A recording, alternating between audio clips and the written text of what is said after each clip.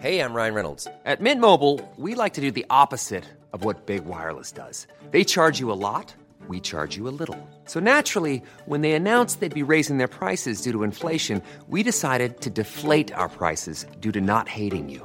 That's right. We're cutting the price of Mint Unlimited from $30 a month to just $15 a month. Give it a try at mintmobile.com/switch. $45 up front for 3 months plus taxes and fees. Promo rate for new customers for limited time. Unlimited more than 40 gigabytes per month. Slows full terms at mintmobile.com.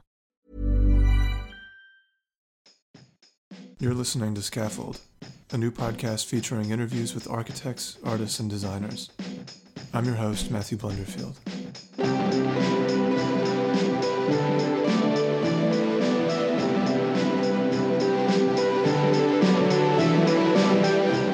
In this episode, I speak with David Grandorge.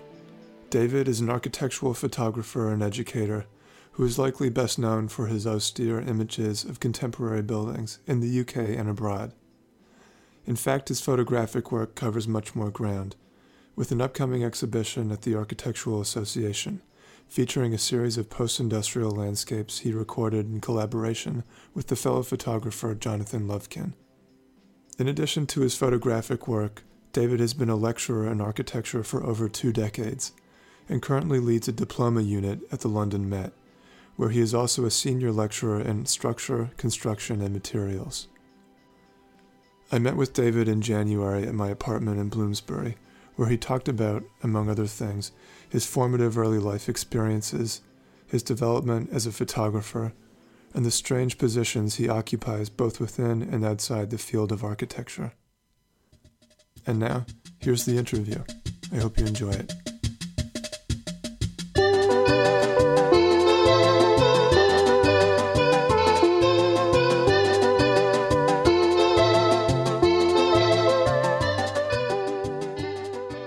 I grew up in suburban London, born in Hayes. It says it on my passport, on the border of Southall. And the life story, I suppose, goes that my father died when I was a year old, and he was an engineer, a civil engineer, designing, at that time, the shells of nuclear reactors. And he fell asleep at the wheel of a car, and my grandmother also died of shock on finding out that he died. And then my poor mother had to deal with, her husband and her mother dying kind of within a day. And this is, not special in any way. There are many people who have kind of complicated kind of upbringings. But so there was definitely, at the moment that I left home, a real need for kind of reinvention. I needed something kind of quite steady. And so I worked for a bank for a year. Meanwhile, I'd chance and through a friendship to travel down through Europe, from Paris to Amsterdam, through Middle Europe, Austria, Italy, Yugoslavia, and Greece. I did have lots of small adventures, and these things are useful for young people. I got quite good at sleeping on the streets. I was quite unusual for a homeless, that I showered at the stations every 2 days, and I had traveller's checks in my pocket. I just wanted to stay. I wanted to have this kind of reinvention occur. To feel brave enough, feel brave enough to be itinerant and not be beholden to place. And that then extended to kind of homelessness in London. I could have stayed with friends in suburbia, but I preferred to then do that, stay in hostels, and the kind of tenants came from all walks of life. So to discover all this about the kind of lives of others was really informative. that our lives are fragile. The smallest little thing, sometimes it's not even your fault, or maybe it is in some ways, but it's fragile. There's always fantastic stories, of course. Horrible stories sometimes, but these people, you know, you're talking to. What do you think drew you to this in the first place? Was it the kind of relatively sheltered suburban well, my childhood? my life wasn't sheltered and suburban. It was, you know, it was aggressive and Right. weird and involved, you know, belonging to sort of at the edges of football violence and everything. You Okay. know? And very early, as a young kid, I used to spend time in Soho. And just sort of fell in love. I mean, it was kind of very kind of Harry Potter thing, you know. It was kind of magical, the city. And that was the bit I really wanted to be kind of part of. It was like there were these sort of there were eccentric people. Certainly, when I was young, I attached myself to culture to achieve a kind of kudos, which so I felt that I could have exchanges with other people, you know. Okay. So I even went to the extent then of doing an A-level in art history. Really?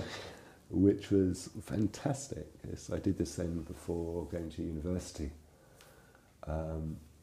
And so part of the experience in Paris, I did lots of things after this. I ran a home for mentally handicapped adults. I worked on kind of projects with drug-using kids. I spent time in America working with children on summer camps, children who'd been kind of referred there by kind of welfare, you know, sort of give their parents a break, you know, difficult lives. To be able to hang out with families in the Bronx was just kind of, you know, these were beautiful things which made you kind of love a kind of world culture. Uh-huh. To me, your attraction to humanity, the kind of messiness of public life and of people in general, would imply more that you'd go on the route of portraiture or something, as opposed to architectural photography. You know, this is one of the. This comes up so often after I've given a lecture. And I showed kind of very kind of austere portraits of cities and landscapes where there is no evident human presence, yet it's latent for me. And I hope there's a sensitivity and humanity in what I'm depicting. But this thing where people say, but there's no people there, you know. And I have to explain that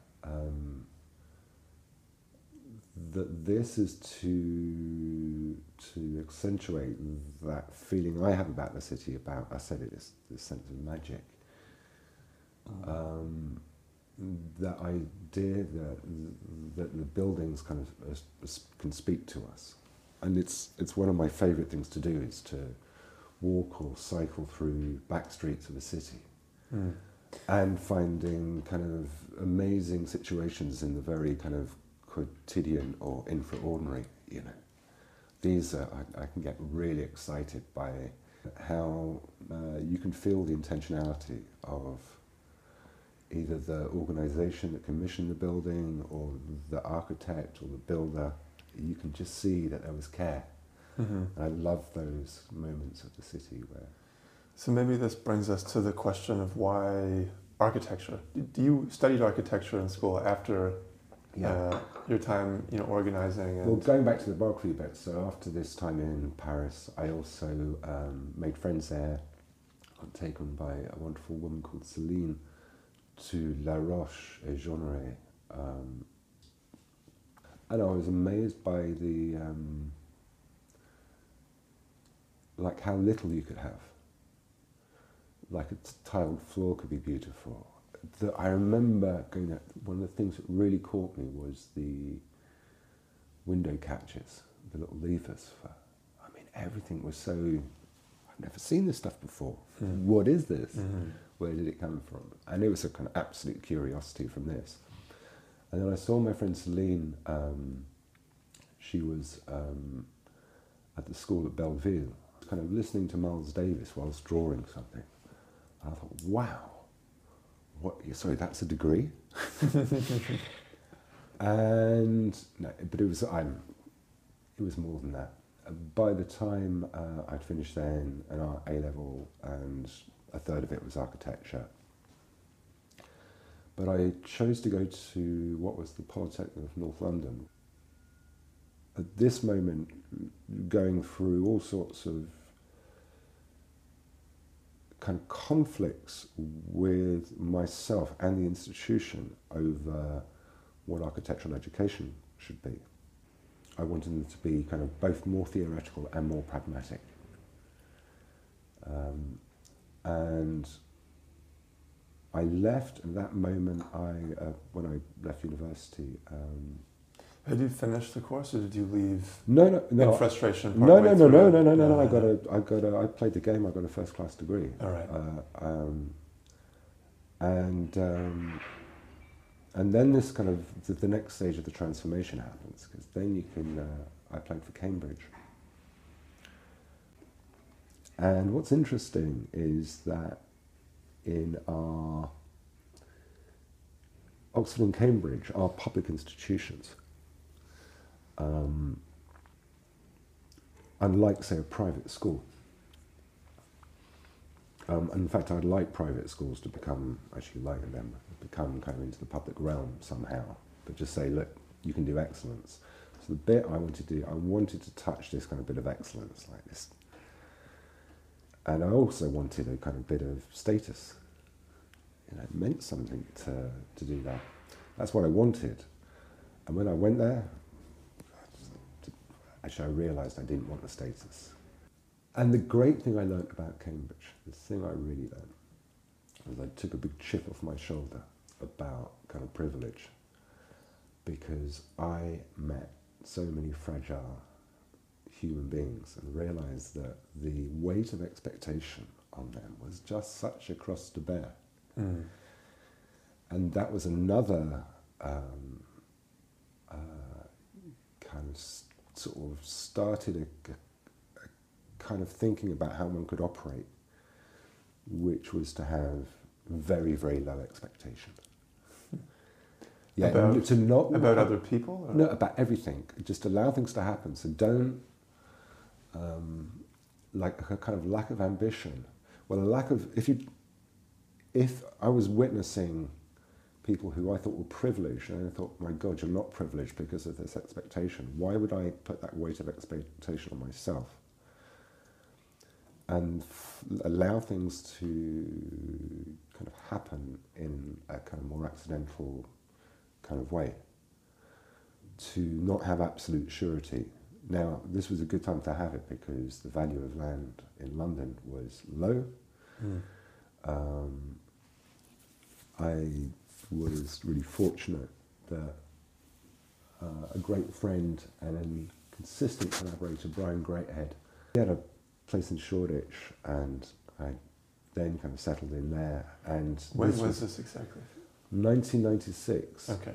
A kind of really beautiful moment in the city's history. There are some things when, there's all this stuff about what's cool. It's not about that at all. It's about, I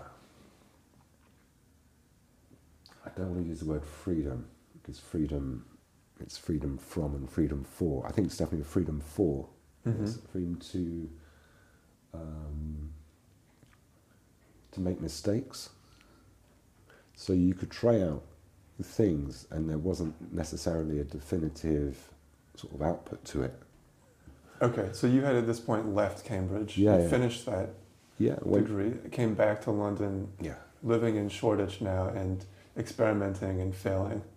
Yeah, and starting up discos, setting up quiz night.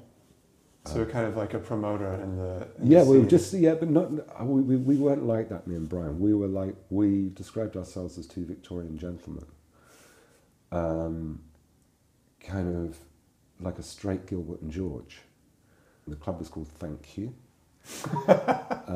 which came from gay parley, which was after someone had given you a blowjob. Like, thank you. Huh. So it was a kind of, it was, I mean... Ironic etiquette. Yeah. And part of that, I mean, I'm a straight man who, when socialising, spends the majority of his time in gay space, which is kind of interesting, but it's kind of part of loyalty as well. That Part of what? part of kind of loyalty Loyalty. to the kind of experiences I had when I was younger, when I was looking for kind of role models, from football hooligans to kind of drag queens. Mm-hmm. And then just went, wow, these people are so intelligent, quick-witted, fun, brave, and they look fucking good. So in addition to being this DJ or nightclub promoter and academic, you were also, of course, a burgeoning architectural photographer. How did that come about? When I was studying in my undergraduate years, I met a man called Edward Woodman. Yes. And Edward was the most incredible kind of mentor, as much as politically as in terms of practicing photography. And I kind of fell in love with Edward. I mean, in terms of, he was just such an amazing human being. So you met Edward Woodman during your undergraduate degree. Yeah. It was a complete accident. This is the whole thing about it. It's really, really accidental. It was there was no intention anywhere. It was about reacting to a situation and becoming interested in something. And it was a kind of a love of books more than anything. I realised and this is a kind of sort of worrying start, but I enjoyed a kind of intelligent commentary and some sort of compelling, intelligent photography about a project could teach me more about it before or after I'd visited a building. So we've just transitioned from books and commentary to all of a sudden photography. What's in between that? The bit in between was to get to there was meeting Edward on a field trip to Paris, and I realised I had a sort of an eye, and I liked this idea of the frame as well. The way the frame could make an argument about what you exclude and what you include. A very early lesson learned. And then the stuff about useful information, the practical issues of photography, I learned by assisting Edward. So he was working with, I think, the best artists of the day, Rachel Whiteread, Helen Chadwick. He'd photograph Frieze. And he would document their work, but then also forge creative relationships with these artists. No, he wasn't like that at all. He wasn't, this idea of creative relationships is a new thing. These were truly creative. They're not like a kind of, we'd market creativity these days, which I can't stand. Contentious word. But he did have really important personal relationships with these artists. It was based on mutual respect. And I got to see some really seminal bits of art early on because of Edward. But also understand the rigour that was required in working with recording this on film. Very different to kind of contemporary digital world, where one might have to make 3 exposures on a sheet of film, over 2 minutes, to allow the picture to see what the eye sees. And because our pupil opens and closes when we look at a scene, we are addressing different darknesses and brightnesses all the time. With a camera, the aperture is fixed. So it's kind of interesting that often things have to be relit to do that. So just going back, you were learning about the mechanics of photography Yeah. with Edward, and then also to a certain extent the mechanics of the social world of art and the relationship between the photographer and the artist. For Dealing example. with how you deal with how you should conduct yourself with other people, which is, you know, what is a client and what are your responsibilities, and how can how your work is moral as well, that you're doing the right thing. Mm-hmm. And so that's, you know, I have been fortunate enough to be kind of choosy. This thing started with learning the kind of mechanics through that, and then strangely just being asked to do things that I was doing. That it was people who were friends at Cambridge. Strangely had started practices and commissioned things. So Cambridge, I hadn't realised would be a network, but it was. This idea that I'm outside architecture is actually mistaken. I'm very much within it, both in terms of I'm a strange practitioner, and that I do it occasionally. And when I do, I try to make a kind of technological jump for myself. Mm-hmm. And this one's about the first project I built with my students at EcoBuild. It's a Before we talk more about your teaching work, I just Yeah. want to understand at what point you realized that photography would be the primary vocation. I think in that year after college, I realised I was going to be doing it more because I was just being asked to do it. I've never had a business card. I've always just been asked, and I've always allowed it to fund taking more photographs. And why do you do this? You end up kind of creating an archive. I have a massive digital archive now, which is about from scanning this. So what I was doing was simultaneously just trying to make work, and then suddenly being asked to make work, and then being able to fund that work I was making. I was trying to be a kind of independent photographer. And then I worked with lots and lots, collaborated with lots of really amazing architects. I've been incredibly privileged to work with. People like Cruiser St. John, Sergeant Bates, Tony Fretton. These were kind of early kind of supporters of me, which was really nice. And really 6A architects, where my collaboration has been maybe more than just photographic, it's been conversational. Mm-hmm. It's been as a sort of friends and collaborators over the year. Tom was someone who was in, I was at Cambridge with, he was in the year below. Okay. And that was an incredible, we shared kind of literature in common more than architecture back then, and it's kind of really interesting how those conversations have helped over the years. Just these names that you're bringing up, it sounds like in a way you're almost anointed within a particular scene of architecture. And Yeah, which was of course known to other people as the Whisperers, Exactly. etc.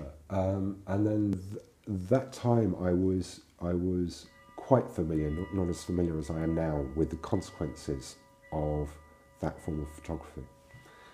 It was a good place to start. What are the consequences? Well, what happens firstly is that photography and within architecture is a kind of commercial exchange. Mm-hmm. It's about kind of selling something. And even though I like some advertising, I didn't want to kind of sell something. So I don't want to be kind of too serious about this. But there had to be some kind of intentionality to the picture taking about how one would, what kind of spatial register do you work with? The consequences of people constantly using everything with a wider lens, which kind of can give pleasing distortions and accentuations to what's actually very banal architecture. And then also this kind of use of kind of light And I suppose one thing I really inherited from the Düsseldorf school was this kind of diffuse light. It's actually quite beautiful outside at the moment, where this very thin cirrus cloud is just softening the sun. You know? And what's interesting is that you can then give kind of equal weight to everything in the scene. So one thing I was really interested in seeing it as part of its context, and only intelligent architects could get that. I was really interested in it being actually formally quite austere. But yeah, I was also interested in there being something slightly humorous in it. This was often done through latent occupancy, the kind of patheticness of something which would intrude on the frame. You know, like a builder's van kind of right in front of the entrance was fine by me, you know, because this was part of the reality of the city. So there was a kind of, and yet I was also taking very correct photographs, you know, and I was trying to take them, like if you see a kind of very centralized Becker's composition, I was trying to be even more precise about the space that could be given between the sky you see, between the edges of a building, the profile of a building. And that is something over 20 years I have mined, you know, really fine-tuned a kind of way of how do you show something as an object? How do you show a building as kind of part of a context? Not through a fucking drone, you know, but through the experience of the person who's kind of walking in the city, you know, it's the thing that you pass by. And I did a kind of retrospective lecture, but with a quite specific focus, which was called Remote. It was about periphery kind of practices, about people who are peripheral to architecture. This was at the Royal Academy in Copenhagen.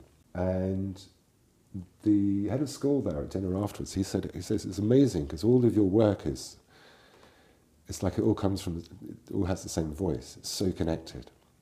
He says your buildings look like your photography, and your photography looks like your buildings. And it is. It's about you. It's what anyone who wants to do who's working with a creative medium is you find a voice. Now everyone is kind of concerned about their originality, their authenticity, their ambition, yeah, and wants to do something which is creative and which is new. Now, I'm utterly sceptical about novelty. I think that's okay to say, let's copy, and then we can have a material shift, and then it transforms it. And then it can be subjected to spontaneous inventions and adaptations. And this is kind of how we really design. Mm-hmm. In terms of your career and all its like protean forms, who do you find you are copying the most? Like, are there any models for the kind of practice that you have?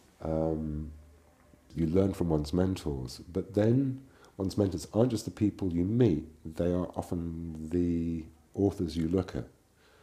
So I've had the privilege of meeting Thomas Struth and speaking on the same table as him at the conference. But, you know, I don't know him, but I've learnt so much from him, you know, by looking very carefully at his pictures. I like care a lot. I like a certain... You like what? Care, a certain precision. People look at Wolfgang Tillmans' photographs and think that, you know, it's all about informality. They are so precise. You know, I love Tillmans' work and the kind of sort of tacky reality of cities he sometimes throws at you, and the incredibly humane situations he sometimes reveals. You mentioned drone photography, and I just can't help but think of people like Iwan Baan, for example. Because he's obviously a very commercial photographer, whereas your practice is centered more on an artistic lineage, where you're defining a canon of architectural photography, and trying to insert yourself somewhere. Architectural photography being appropriated almost in a Duchampian manner as an art practice. In its early days, you know, photography always wanted to become art, desperately so. And then it was funny that people started making arty photographs, great contrast, and so it went through all these little experiments. And then it kind of realised that it just had to be itself, to just do what a camera does. And I think that was an amazing moment. The Beckers were really important in kind of lifting the sophistication of what an image means, but more than that, the kind of issue of them looking at types, creating a typology, working in a very systematic manner. It was very attuned to the interests of conceptual and minimal art at the time, and this gentle sort of move into this. I mean, this incredible project. What's amazing is that sort of like a Google or Bing image spread looks like a kind of Becker's array now. Mm. And if you Google the Beckers, and you get arrays of arrays. And of course their arrays have great intentionality about looking, kind of understanding kind of formal and functional similarities and differences between types. It also talked about the kind of universality of this part of the human condition, which is for us to industrialize, and how you had families of forms which were shared. So basically a cooling tower, which is you put in hot water, you let it become a spray, so it loses its heat to the air as it's going through a timber structure, and then it goes back around the belt of the furnace in the steelworks. And so this has a function to perform, and then it works with kind of physics in the kind of stack effect of a chimney. And so these forms, which are kind of cones or effectively upside down V shapes, they have profiles, but they're a kind of hood which is trying to suck air underneath to take the heat away. It's funny, just listening to you talk now, I really feel like I'm hearing an autodidact, I'm hearing a polymath talk. Yeah. And just drawing a parallel or a connection now between this discussion of, first we're talking about kind of artistic canon. Yeah. We're talking about key figures in a movement or particular school of thought around photography. Yeah. And then we're talking about particular subject matter of the photographs. Yeah. And then we're talking about the mechanics of those objects in the photographs. Yeah. And then that brings us all the way, I think, to maybe your current teaching now, which is, if I can just try and make that bridge, you're looking at timber translations of industrial architecture and cooling towers in particular. Well, there's one. There are gravel mills, water towers, grain elevators, the 4 types. And this is something I just want to talk about, this broader environmental agenda, because I'm not a hippie, I'm a realist. And I always thought, well, this was important, so is the embodied energy of a building, but not in a kind of like hippy-dippy way. I think utterly pragmatic. How do you build large buildings in the city? And then you build them with the least environmental impact. So the project we did about the Beckers this year was to allow students to understand the work of some quite serious practitioners from another medium. Yet it was also, we worked with Thomas Brodsky, who's a brilliant young Swiss engineer from Urban, to engineer these structures, which were from 29.5 to 60 meters tall, and saying, how can you build structures that were made from concrete or steel and build them in contemporary forms of engineered timbers, from crosslam to glulam to LVLs and so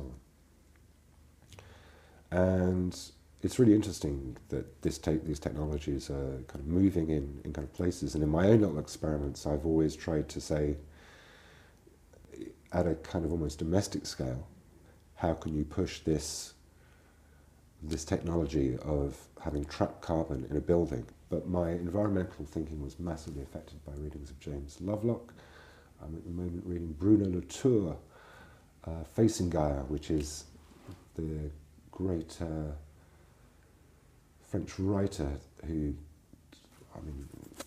Irénée Scalbe, who introduced Latour to 6A, and their kind of incredible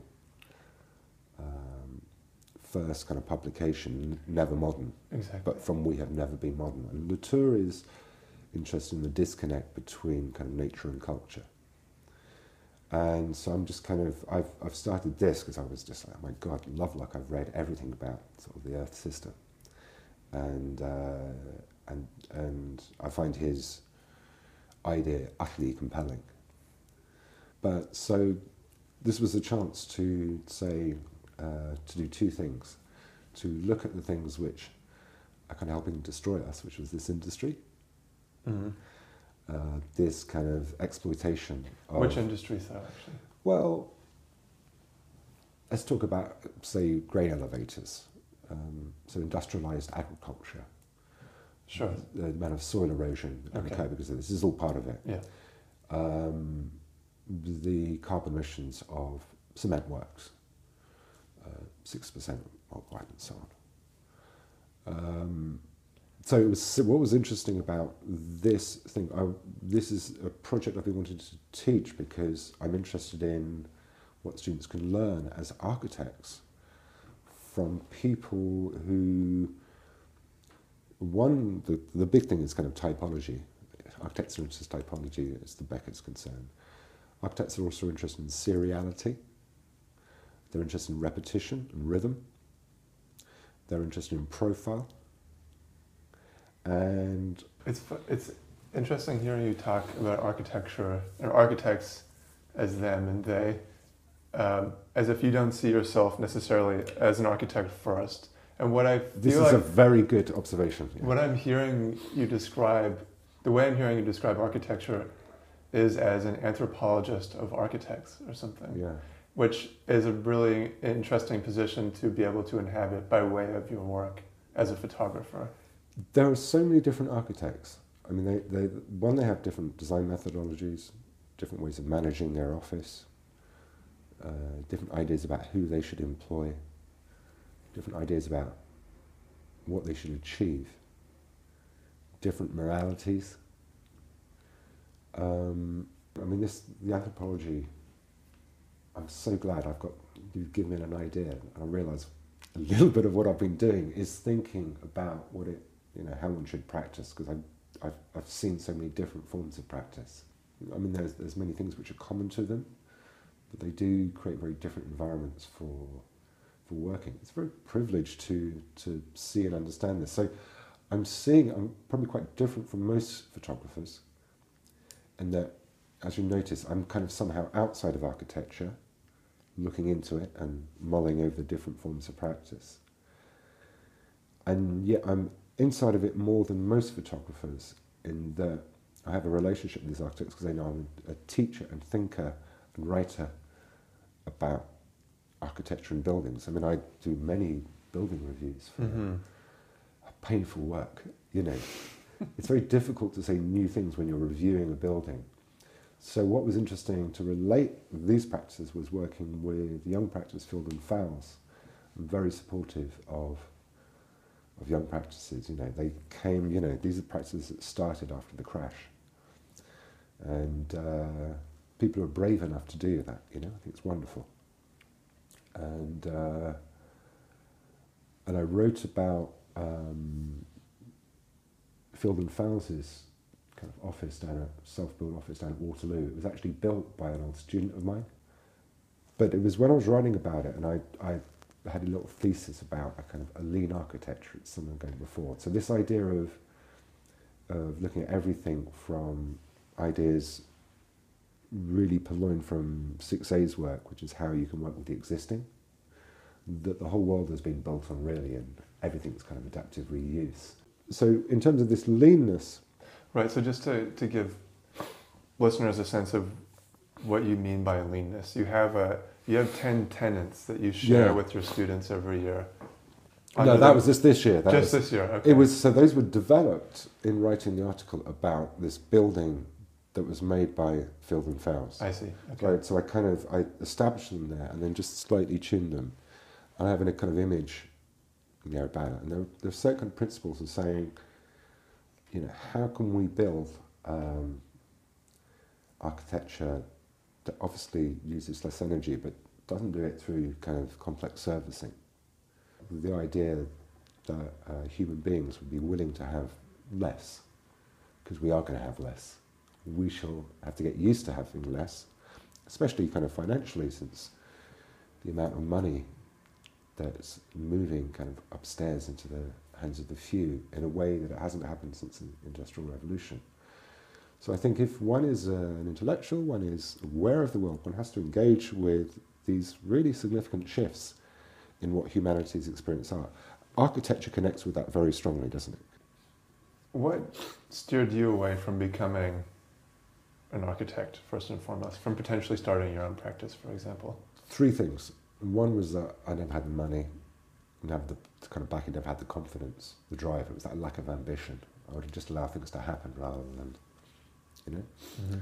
2 was that I suppose it's like being in an office all day. It was anathema to me.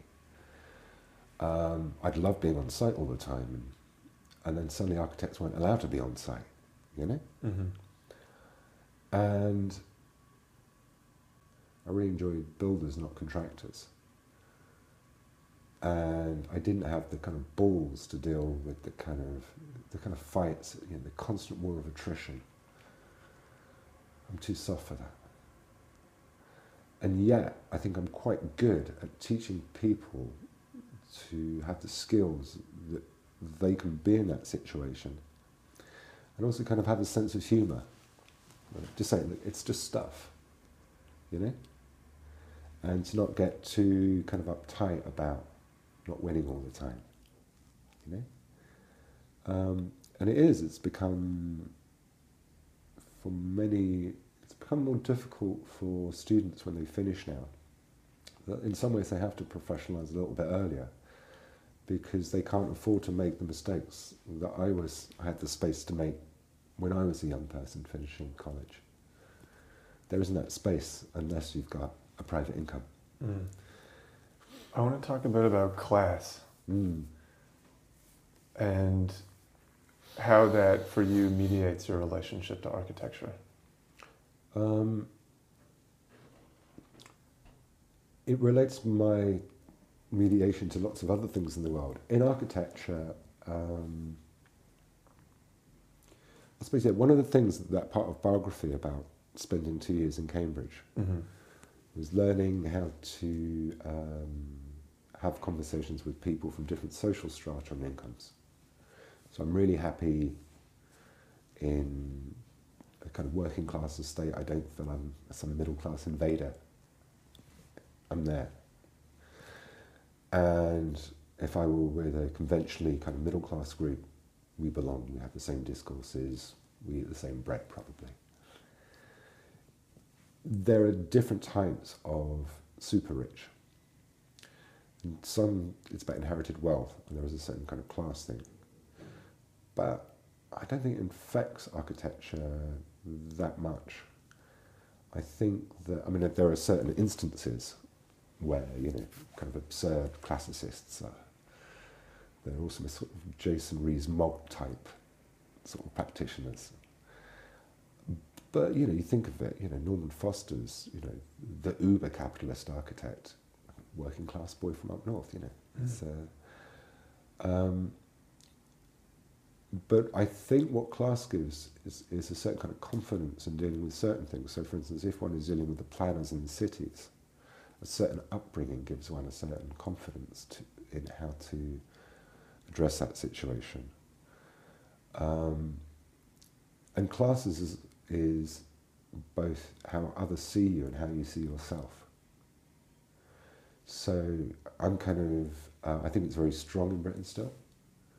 I think many institutions are, there aren't just issues of class, there are issues, I think greater issues of gender in relationship to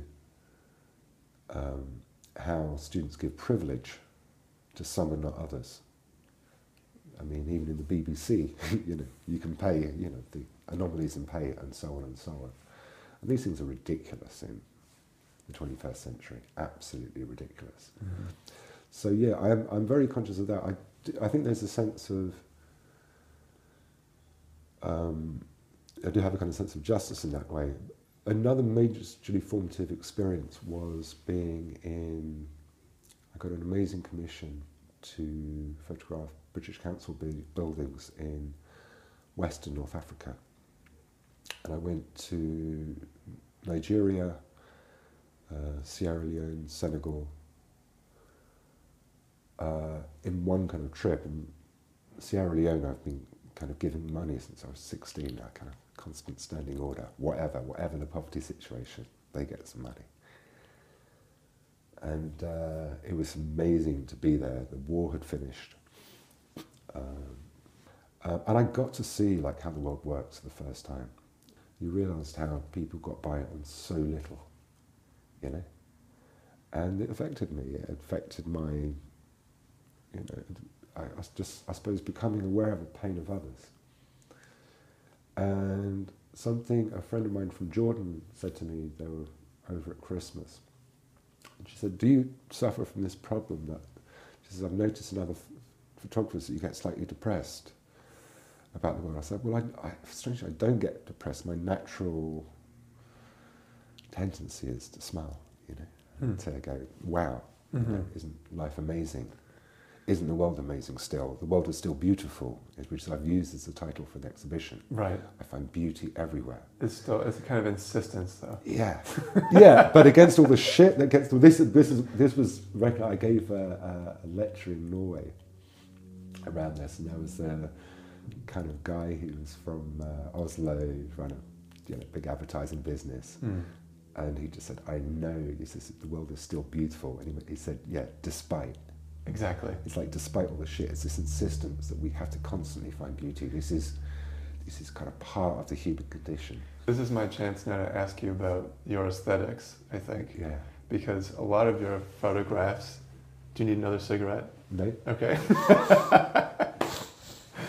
A lot of your photographs are very melancholic. Yeah.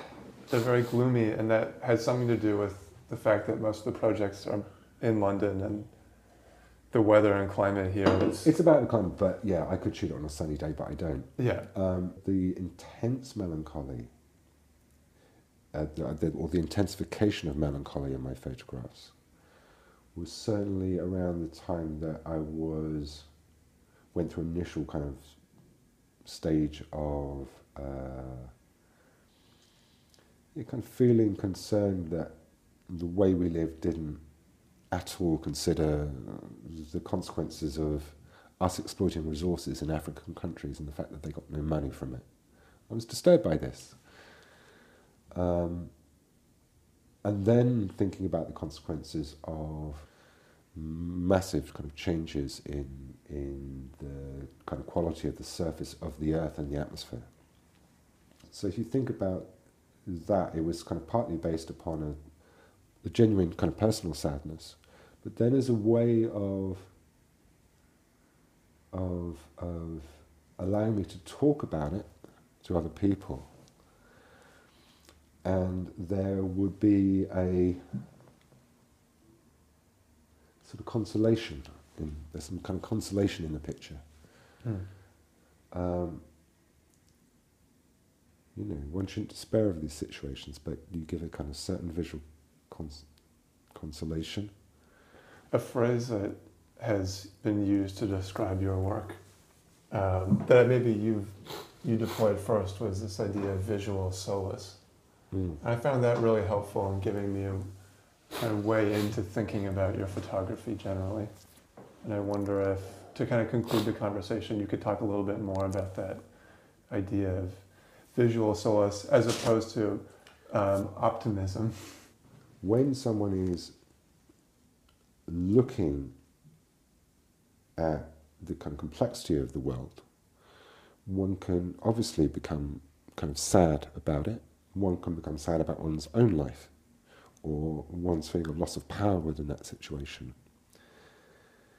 So I think visual solace as a way of coping with one's ability to deal with these kind of traumas, it's a better way to do it than taking drugs.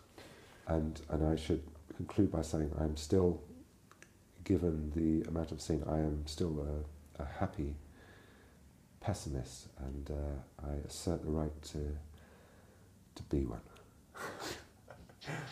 Thank you, David. I think that's a good place to end.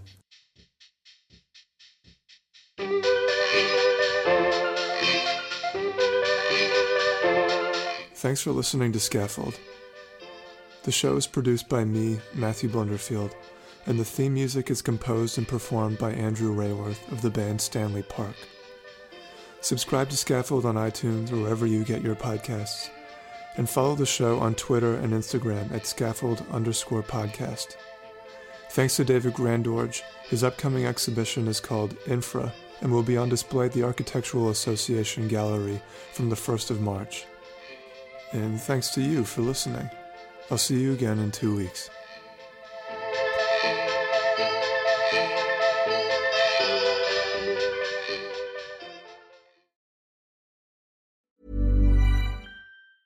Even when we're on a budget, we still deserve nice things. Quince is a place to scoop up stunning high-end goods for 50 to 80% less than similar brands. They have buttery soft cashmere sweaters starting at $50, luxurious Italian leather bags, and so much more. Plus, Quince only works with factories that use safe, ethical, and responsible manufacturing. Get the high-end goods you'll love without the high price tag with Quince.